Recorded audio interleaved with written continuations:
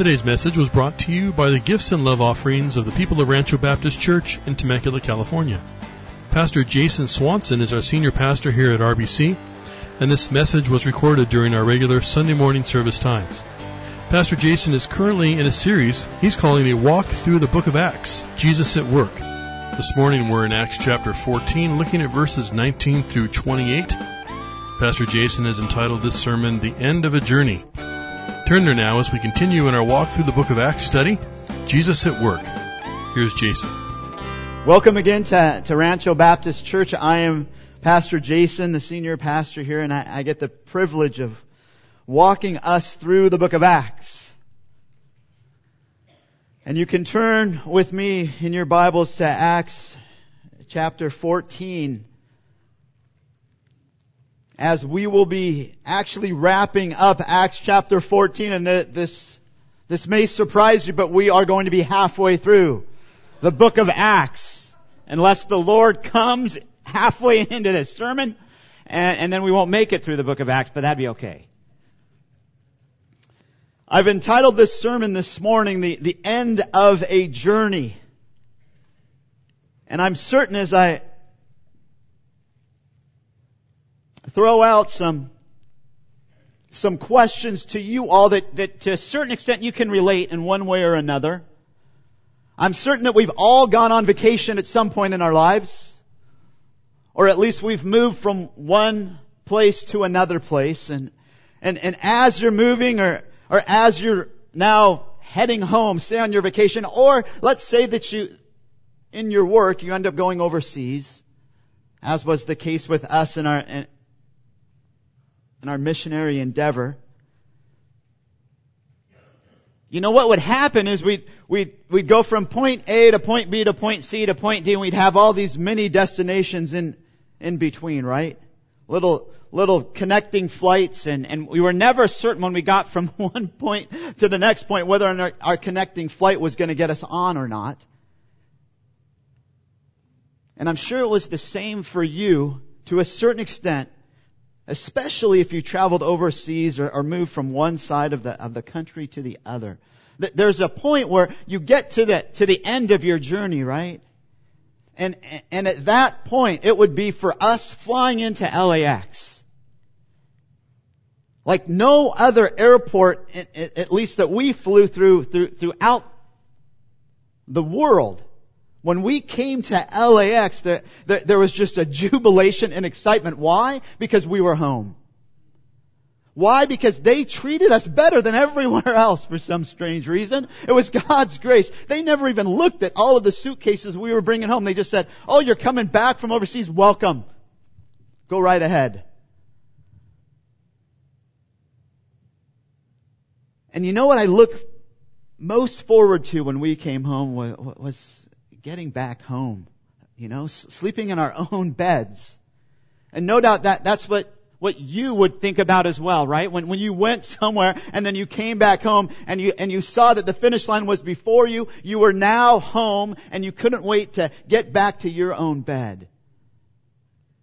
Well, rewind a little bit and let's say that you finished the job, you finished your little journey that you were on, whether that was moving from point A to point B, or you were on vacation and now you were coming home, and just as you got to the place to where you could see the finish line, you knew, okay, you are close to your hometown.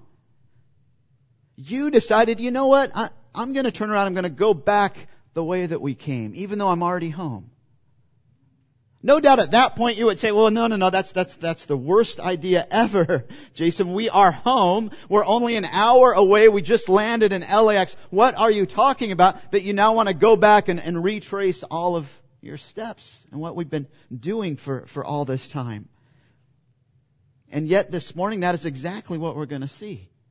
That's what we're going to see with Paul and Barnabas as they finish their first missionary journey. They're going to get to a point when they get to Derbe that they're only so many miles away from Antioch, from where they left, from their sending church, from what would be home for them. But instead of continuing on and going straight and getting home so much faster, they turn around and they go back the other way. Well, why is that? What would encourage them? What would challenge them to do such a thing? And the reason why they do this is because they wanted to finish well. They recognized that really, to a certain extent, their journey wasn't completed yet. Because all they had done in all these churches was tell of the gospel of Christ. But they had not established the churches. They had not been used by the Lord as of yet to grow those churches up. And what were they vitally concerned with? The spiritual maturity of the believers there. And so we have some things to learn this morning. That we are temporary travelers. And for all of you who have never gone overseas and come back, or for those of you that haven't gone on a long journey and this doesn't make any sense to you, let me tell you that you too are a traveler. That you are on a temporary journey. And it's not so much if you will travel, it's two questions. How will you travel, and how will you end the journey that the Lord has for you? And that's what we're going to see this morning. So turn with me to Acts chapter 14, verses 19 to 28. As we see the end of a journey. It's just a journey. This is one of 3 journeys that the Apostle Paul will go on. But he has some lessons for us to learn, for those of us that are still on our journey. And even for us as a church. For in this too, the context of all that we will be looking at this morning is a missionary context. That is what the Apostle Paul is doing. And that is something too that we will glean. The importance of the missionary effort. The fact that the gospel must continue to go forth. But it's so much more than that, as we will see. So starting with verse 19, and really picking it up from where we left off last week, as Paul and Barnabas are in Lystra. And remember, they had just gotten to the point to where all these people in Lystra were bringing out animals to sacrifice to them, and Paul and Barnabas stopped them. But Jews came from Antioch and Iconium, and having won over the crowds, they stoned Paul and dragged him out of the city, supposing him to be dead. But while the disciples stood around him, he got up and entered the city. The next day he went away with Barnabas to Derbe. After they had preached the gospel to that city and had many disciples, they returned to Lystra and to Iconium and to Antioch, strengthening the souls of the disciples, encouraging them to continue in the faith, and saying, through many tribulations we must enter the kingdom of God. When they had appointed elders for them in every church, having prayed with fasting, they commended them to the Lord in whom they had believed. They passed through Pisidia and came into Pamphylia. When they had spoken the word in Perga, they went down to Attalia. From there they sailed to Antioch, from which they had been commended to the grace of God for the work that they had accomplished. When they had arrived and gathered the church together, they began to report all things that God had done with them, and how He had opened a door of faith to the Gentiles. And they spent a long time with the disciples. Isn't that sweet? Let me open our time in prayer. Heavenly Father, we ask this morning that we would truly bask in your grace. That we would see your grace as evidenced, written here before us on the pages of your holy scripture, Lord. Your wonderful word.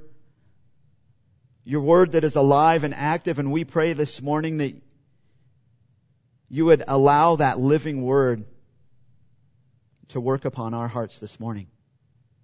To cause us to see you more clearly. To understand the journey that you have set before us as individuals and as a church. And that you would be honored now as we dig into your wonderful word. In Jesus' name. Amen.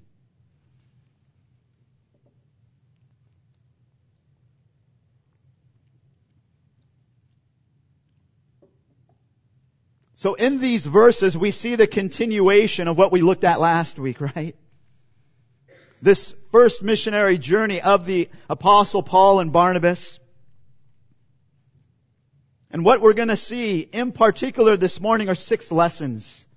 6 lessons learned on the journey that the Lord has them on. And I think you could actually look at them as 6 signposts that they plant in the ground as they are going along. Signposts that you and I, we should look at.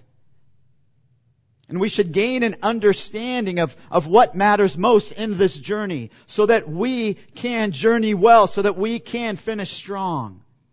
Just as the Apostle Paul and Barnabas do. And yet as we look at some of these lessons, they're not easy lessons. Because the things that are presented that will be expected in our lives are not always easy, but oh so fruitful. And oh so helpful. And the first thing that we see is this. That we should expect trials. Because they will come. And we've seen this not here just in chapter 14 of Acts, but we've seen this since the beginning of the church. And so we shouldn't be surprised when trials come our way. Look at verse 19. But Jews came from Antioch and Iconium, and having won over the crowds, they stoned Paul and dragged him out of the city, supposing him to be dead. So what has happened here? This is a major reversal, right? What we saw last week was that the people of Lystra were so excited about what Paul had done and this miraculous encounter with this man who was paralyzed that after he tells this man to stand and he stands, what do? They want to bring him sacrifices. And Paul and Barnabas have to stand up and stop them from worshiping them. And now we see that this is completely flipped the other way around, and they're actually trying to kill them. And notice who it is that instigates all of this. Jews from Antioch and Iconium. Do you remember how far away Antioch is? In order for these guys to actually show up in Lystra and do what they do, they must have left days before this. And so what do? They travel this 100-mile journey. And again, they're not getting in cars. They're not getting in an airplane. They're not getting in a train. They are walking. And why would they walk so far? Is it because Paul and Barnabas stole some money from them? Oh, they stole their car? Well, that's the way you and I would think in order for you to go after somebody like this. Or perhaps they hurt their family. Perhaps they stole one of their children. That's the kind of thing where I would go after somebody like this. But no, that is not what they are all about. They are all about their religious beliefs. When it comes down to it, their hearts have just been pulled and pricked. And really, their hearts are now exploding. And they are in so much anger and hostility that they can't just leave that alone.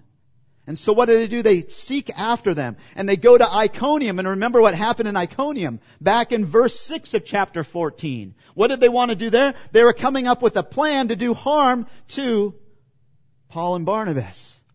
And what did they do as a result? Well, then they left that city. So no doubt it wasn't too difficult to stir up a group to go along with them from Iconium. And so then they arrive here.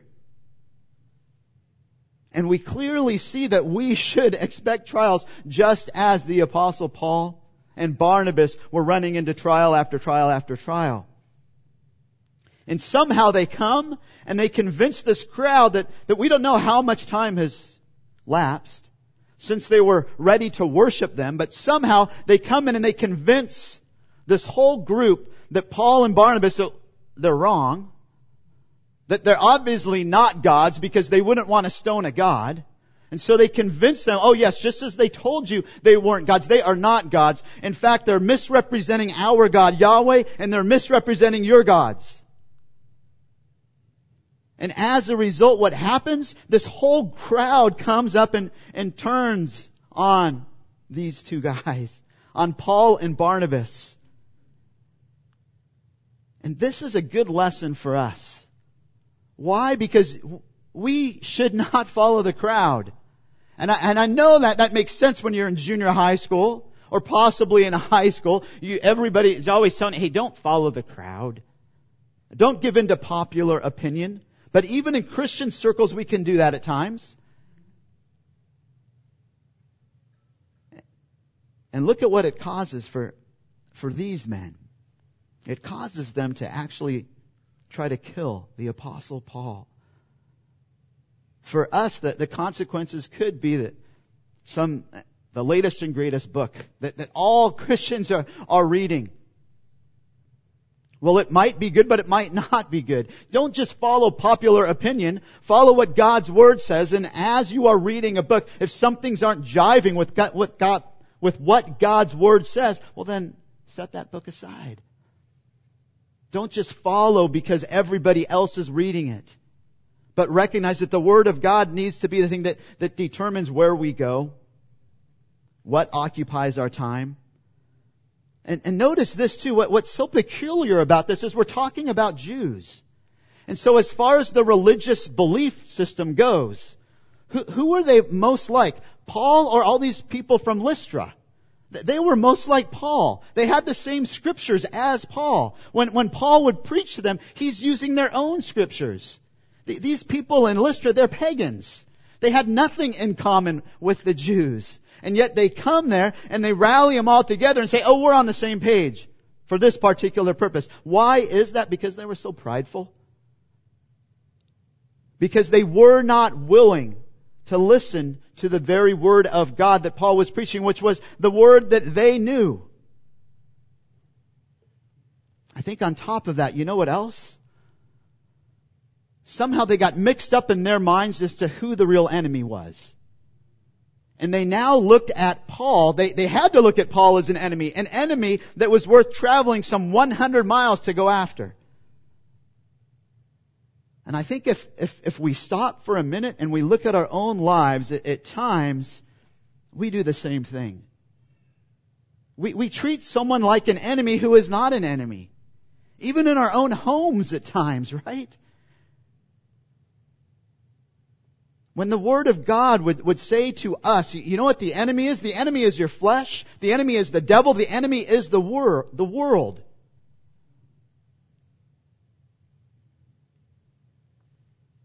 And so we must not follow the way of the Jews here.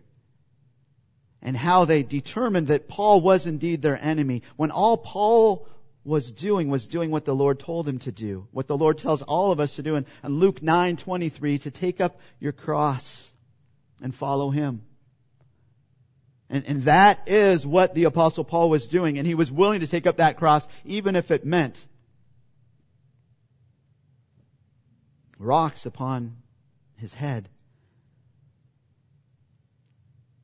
But he doesn't just teach us that we need to expect trials. For the Word of God goes deeper, and He lets us know too that we need to do something. At times when we find ourselves in the midst of a crazy trial, a crazy tribulation, something that is just too much for us, what do we want to do? Sometimes we just want to stop. And we just want to raise our hands up in the air and say, okay, no more. I don't know what to do, so I'm not going to do anything. And yet we don't see that. Look at verse 20. In the way that they responded, all the ways that they could respond, this is the way they respond. What do? They end up doing something. When I say do something, to do something in accordance to God's Word, not do something sinful. But while the disciples stood around them, he got up and entered the city. The next day he went away with Barnabas to Derbe. Notice what's going on here. Okay, so they stone Paul, and it's difficult to know if they actually stoned Paul outside the city, which is usually what they would do. And remember, this is dropping a heavy stone upon someone. And they must have been close enough that they could watch some of the proceedings. And then they wait until everybody leaves, and then they come, and then notice what they do. For all the things that aren't presented to us, the one thing that it lets us know is they come and they somehow gather around him in some sort of circle. Why would you do that? I would say the reason why they do that possibly is to pray. It doesn't tell us why. But we don't see them coming and trying to lift him up. But they were indeed doing something when they could have done nothing. In fact, that would have been much safer to do nothing. Why? Because Paul had just been stoned for his beliefs, the same beliefs that they have. And I believe it's clear that these are the believers from Lystra. So it could have included this paralyzed man that was healed earlier in chapter 14, along with some others that Paul and Barnabas had been ministering to. And yet instead of being scared about the cost, they consider the cost and they say, no, we're going to go and we're going to support and we're going to possibly pray for our brother Paul. And then as they gather around him, look at what it says. It says that he just stands up. He just stands up, and many commentators believe this is getting to be during the night hour. So no doubt maybe even stands up and he says, hey, where's dinner? Hey, let's go on. And notice where he goes after this too. He gets up and he enters the city. That doesn't make any sense. That's the wrong direction to go, Paul. Just go straight to Derbe. Why would you go to the city? Well, maybe for one, because he just got stoned. And so possibly he's hurt. And so they need to tend to his wounds and he needs to rest a little bit. Also too, because it was incredibly dangerous to travel at night. But I believe even more than all of that was his care for the body. He wanted to remind them that God's grace is sufficient. And that even though they might run into trials, know that they will run into trials, that they will run into persecution, that the Lord will be with them, that God's grace is sufficient to get them through, just as He had got him through that very day.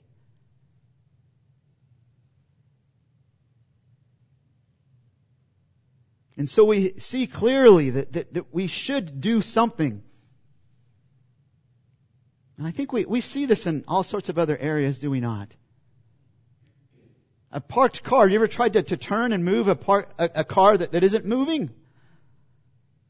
You just give it a little bit of a push and get it going. Then it's so much easier to turn than trying to turn it when it's just sitting there. For those of you who like to play tennis, you recognize that as you continue to play, you'll see it when the pros play. What do? They're always kind of dancing around, jumping, moving back and forth, trying to keep their feet moving. Why? Because if they don't, their feet will become like cement. And then they won't be able to move from one spot to the next on the court. It's the same in snowboarding or skiing. You get to the top of the mountain, at some point, what do you have to do? You have to point your board down. And as you point your board down and get speed, it's easier to turn. In much the same way, the Lord doesn't want us to just stop and give up. He wants us to continue to pursue Him, even when things don't make sense and it does not seem easy. And how encouraging for Paul to know that even though he's hardly spent any time with these believers, that they were standing by him and they were continuing to seek the Lord. But let's try to think about this for today, for you and for me. No doubt none of us are going to run into an angry mob that's going to come after us with rocks, right? And try to stone us. We don't live in an environment, in a culture like this today. But I would dare say that the rocks that will be thrown at us are more figurative rocks. It's going to be more words that people throw at us.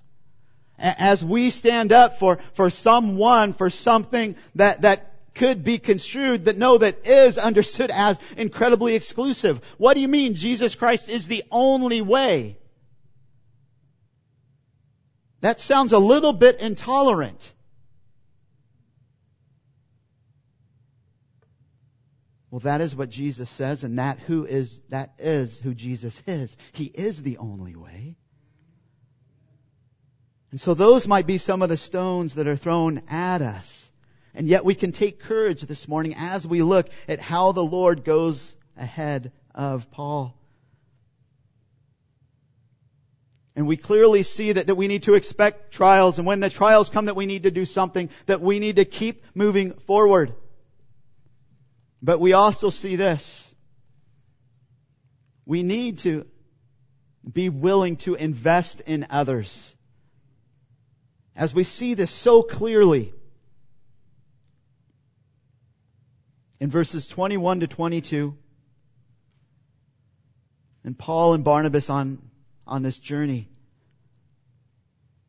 Very interesting. After they had preached the gospel to that city, the city of Derbe, and had made many disciples, they returned to Lystra and to Iconium and to Antioch, strengthening the souls of the disciples, encouraging them to continue in the faith, and saying, through many tribulations we must enter the kingdom of God.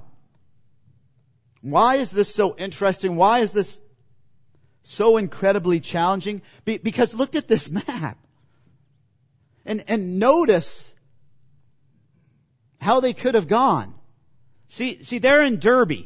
And they could have gone straight. They'd say it's about 150 miles from Derbe to Antioch. And all they'd have to do is go over a mountain range, the mountains of Taurus. Then they'd get to Tarsus, where Saul is from, or Paul is from. And so no doubt he would have friends there, family there. That would be easy, right? And then it's just a small little boat ride. And remember what boat rides were at this time. That this was not easy. In fact, if anything, this was probably 10 times more difficult and 10 times longer of a journey that they decide to go on. Why do that? Why risk all that?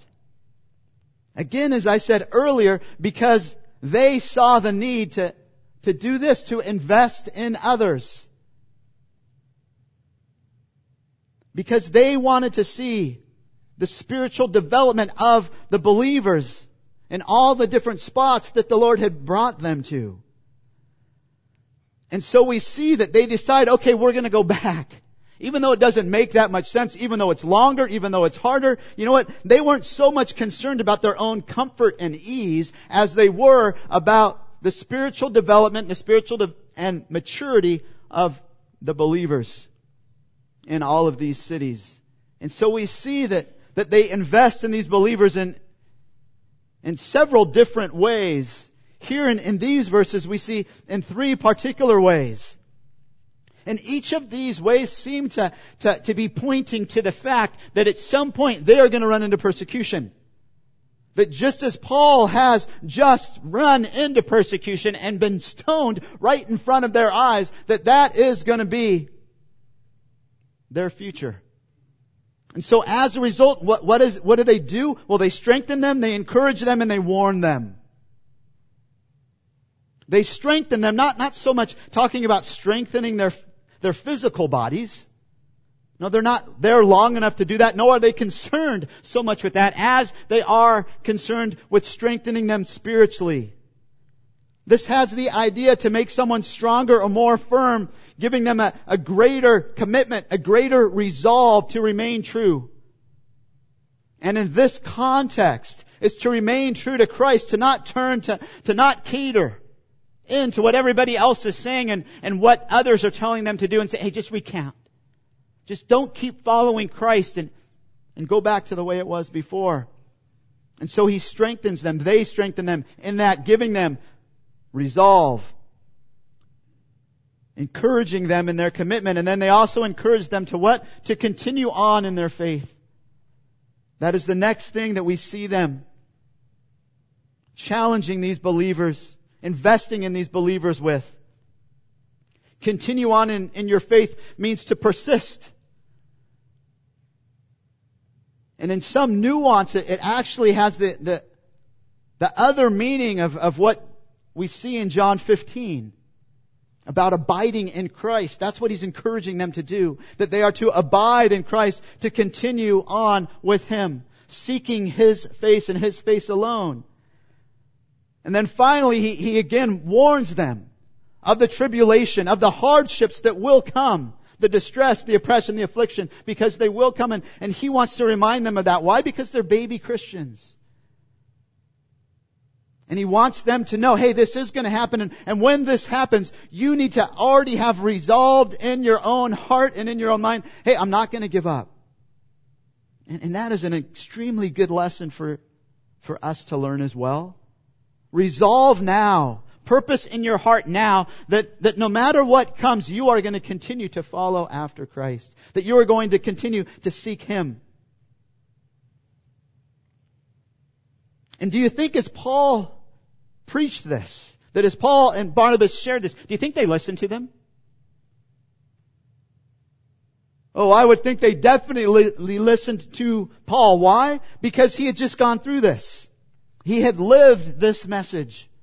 And as a result, they no doubt said, okay, this guy knows what he's talking about. He's gone through it. If he's gone through it, then the grace of God will get us through it. And this is a tremendous encouragement. And yet Paul isn't finished with encouraging the church, with even investing in the believers and the churches. As look what he does next. The next he tells us what we need to recognize. We need to recognize the importance of leadership. Leadership in the church particularly. As he goes back for a particular purpose and reason, not just to encourage, not just to strengthen, not just to warn, but to also set up leadership in the church. Why? Because this is crucial for the future of the church. Look at verse 23. It's just one verse, but it is so meaty and so impactful. When they had appointed elders for them in every church, having prayed with fasting, they commended them to the Lord in whom they had believed. So we see clearly the importance of leadership in the local church. It's so important that I believe this is one of the main reasons why Paul ends up going back. Because this is what they wanted to do. This is what they desired to do. Why? Because this is Christ's plan for His church. Notice that it isn't just in periodic churches, that it's every other church, or it's whatever church they deemed necessary to have elders. No, it says in all churches, in every church. Every church that Christ has birthed, that Christ has grown up. What is the purpose for that church? That it would be led by elders. And we see that these elders are appointed. That Greek word actually has the idea of raising your hand. As if the body recognizes that these men are qualified. And there is the idea that it isn't just anybody that is grafted into this position or called into this position of elders. We know from the writings, from the epistles of Paul and 1 Timothy and Titus, that there are qualifications for these men. And yet you might be thinking too, well, is this new to them? Is this idea of plurality where a group of men leading, is this something totally new and foreign to them? And the answer to that is no, not at all. This was something that was common during this day. The Egyptians themselves, this is the way that they led cities. They designated a group of leaders that would then lead their particular cities. In Greek culture, it was very much the same. Elders led the city in what they'd call town meetings. And even as far as the Jewish faith goes, in synagogues, there were a group of men known as elders that led their gatherings. And although this is the first mention in the book of Acts where we see this idea of elders being appointed, this is not the first time we've seen elders. We've seen it earlier in Acts talking about who was leading the church in Jerusalem, the church in Antioch, that there were elders, there were godly men that were leading. And if we were to look at many epistles of the Apostle Paul, we would see this idea that it's not just one man leading. It's not just one man who is the pope or the priest or the bishop or the pastor and he is the only one in charge. No, what we would see is this idea of a plurality of leadership is something that is talked about throughout Scripture. We'd see it in the book of Romans. We'd see it in 1 Corinthians. We'd see it in 1 Thessalonians. We'd see it in Galatians, Philippians. Of course, Timothy and Titus. We'd see it in the epistle that Peter writes in chapter 5. For me, what seems strange is how fast he appoints them. Because this took years in Papua New Guinea to establish. Why? Because so many of the men had more than one wife, which automatically disqualified them. Why? Because so many of them could not read and write when they first became believers, or they could barely read and write. So that diminished their ability to spend time in the Word and to grow spiritually. Two, the way that the structure of that particular people group functioned, this was new to them to actually function in a plurality of leadership. But that is not the case here. The reason why Paul could come back and do this somewhat quickly, And we'd have to say that at the longest he's been away from them for maybe 6 months. How could he then come back after so many of them are now baby Christians and he could appoint them as elders? The reason is because of their background, because of their engiftments, and obviously because the Lord was doing this. That many of them, if they were Jewish, they'd grown up listening to the Old Testament, perhaps even teaching the Old Testament. And if they were Greeks, similarly, they had grown up in a system where they saw people leading, and maybe they were leading. And perhaps they were even proselyte Jews. So they had an understanding of the Torah, of the Old Testament as well. But there's something else embedded in this that is also very important for us to understand as we continue on this journey. And this would be more of the journey of the church, of course, that there is an importance behind the aspect of leadership, but don't miss this as well. This is the next lesson that we need to understand, that we need to see as a marker for us as we are walking along the journey that the Lord has for us. And that is that we are to depend on the Lord. That's seen clearly in verse 23, which we already read. When they had appointed elders for them in every church, what did they do? Having prayed and with fasting, they commended them to the Lord in whom they had believed. What do Paul and Barnabas do? They model for the entire body what it looks like to walk in dependence upon the Lord. How do you walk in dependence upon the Lord? You pray and you fast. They didn't want to do anything without seeking the Lord first. And so what do? And it's hard to know if it's talking about the entire body, spent time in prayer and fasting, or if it's just Paul and Barnabas, or if it's all of them, or if it's just the leadership team. I take that all of them are doing this, that they're all seeking the Lord together, so that then they can call these men to be the leaders of these particular churches. And so that's what they do. They pray and they fast. When was the last time you fasted? Have you ever fasted? If we as a body, as a church said, hey, you know what? We are going to designate a certain Saturday to pray and to fast and to seek the Lord together. What would you think of that? Is this just for something in the book of Acts? Or is this something for us today that we should be doing?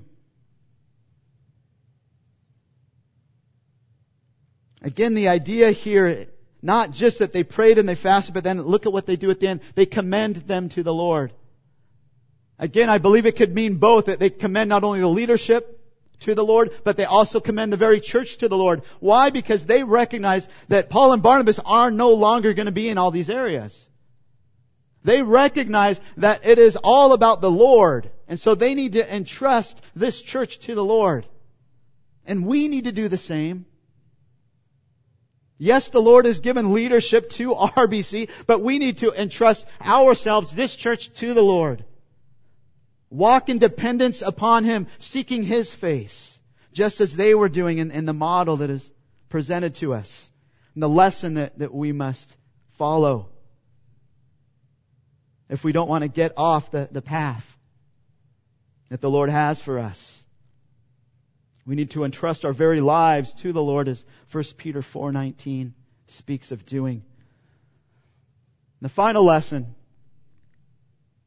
that we see this morning is this: that we must testify to God's goodness. And that, I mean testify to God's goodness about the future. Recognizing that God is good, and because of that, you can trust Him in the future, and you can testify of His goodness looking back, which is what they do as well. Look at verses 24 to 28. So this is after they've gone back to Lystra, Iconium, and Antioch, and they've appointed elders in each of those churches, and left them, commended them, entrusted those churches to the Lord, and they can then go on. And look at this. This is so awesome. Then they passed through Pisidia and came into Pamphylia when they had spoken the word in Perga. Remember Perga? Perga is where they went in the beginning of this journey. And they just travel right through Perga and then go right to Antioch. Maybe possibly because it was at Perga that Paul got malaria. We don't know. But in any case, when they started, they did not preach the gospel there. But when they come back, they do preach the gospel there. Why? Because they wanted to make sure that they finished well. Because they wanted to do everything that the Lord had entrusted them with. And so they don't leave any stone unturned. And they preached the word in Perga. And then they went down to Attalia. And that's the port city. And from there they sailed to Antioch, from which they had been commended to the grace of God. Notice how Luke phrases that. From which they had been commended to the grace of God. That is the secret weapon of this missionary duo. You know why the Lord uses them so much? It's not because of them, it's because of this. Because of the grace of God. It was the grace of God that was working in and through them. It was the grace of God that was motivating them, that was helping them, that was even keeping them from harm's way and allowing the Apostle Paul to stand up after being stoned. When all those that were there just assumed that he was dead, supposing to be dead, that means that they were supposing something that they were wrong about. That it wasn't so much that he had some sort of miraculous resurrection. They misjudged it. He wasn't dead yet.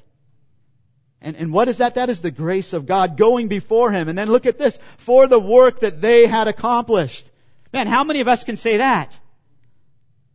That we actually accomplished what we set out to do. Whether that's projects on Saturday at the home or something bigger like this. That is too pointing back to the grace of God. If they were able to finish this first leg of their missionary journey, it is because of the grace of God. And that is what you and I, what we must stand in the grace of God. When they had arrived and gathered the church together, notice that church is singular. It's speaking of the entire church as one body, as one unit. This was their sending church. This was the church that sent them out. So when they come home, they gather the whole body. They don't want to just invest in the leadership of the church. They want to be a blessing to the entire church, and they want the entire church to be a blessing to them. So they gathered the church together and they began to report all the things that God had done with them and how He had opened a door of faith to the Gentiles. And they spent a long time with the disciples. Why? Because it would take a long time for them to recount all that God had done. And they didn't want to sell it short.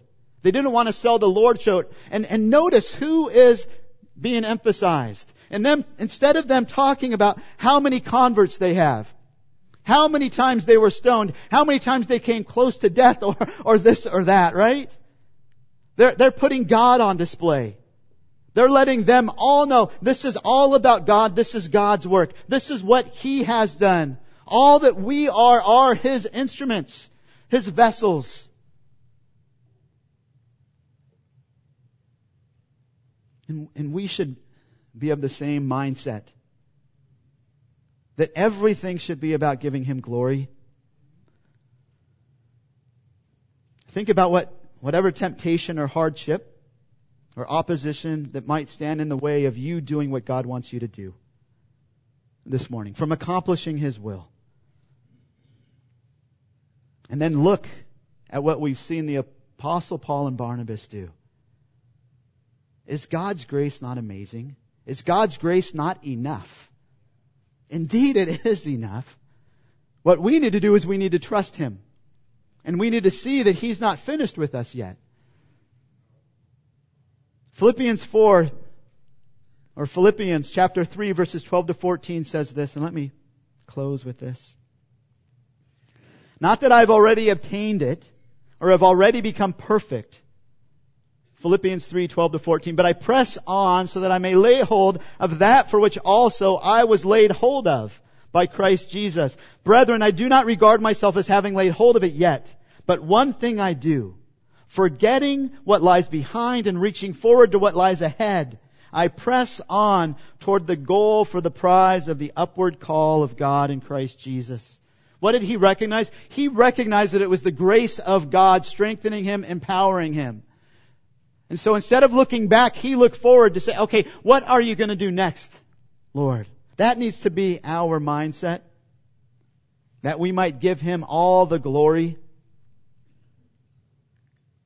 Let me wrap things up with 2 points to ponder, things to consider this week.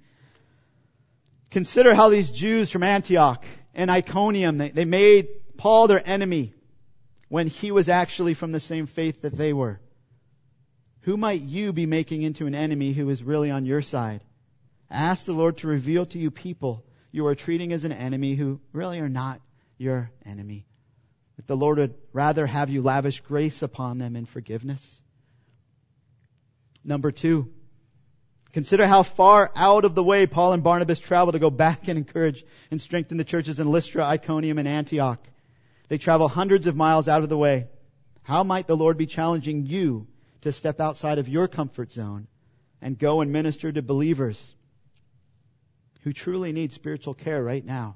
And the Lord has you in your particular place just so that you can be a blessing to them. And what it would take is for you to step out of your comfort zone a little bit. Perhaps that's what the Lord has. Perhaps maybe what the Lord has for you this morning is He's pricking at your heart. He is continuing to challenge you that perhaps what He wants for you is for you to become a missionary. For you to follow the ways of Paul and Barnabas. And to be involved in some sort of cross-cultural ministry or some sort of ministry that's all about the gospel. Watching lives change as you step out of your comfort zone and follow Him and watch Him work. Let's pray. Gracious Heavenly Father, we bask in your wonderful grace this morning. We thank you for how your grace is displayed on the pages of your scriptures, Lord. For the testimony of Paul and Barnabas and how you went before them, how you strengthened them, how you encouraged them, and how they were able to encourage others. We pray that would be the same for us. That you would use us in the lives of others, and that we would be able to see your grace being manifested in our lives. For it's in Jesus' name that we pray. Amen. Hey, thanks for being with us today. It's always a pleasure to serve you with this CD ministry. Here at Rancho Baptist Church, our mission is to glorify God by making disciples who love God, love others, and live to reach their world for Christ. And if you have any questions regarding this sermon, or just perhaps knowing God in a deeper way, don't hesitate to give us a call. Our phone number is area code 951-676-2911. Or you can reach us on the web at www.ranchobaptistchurch.org. That's www.ranchobaptistchurch.org. Have a great day in the Lord, and God bless you as you continue to walk with Him.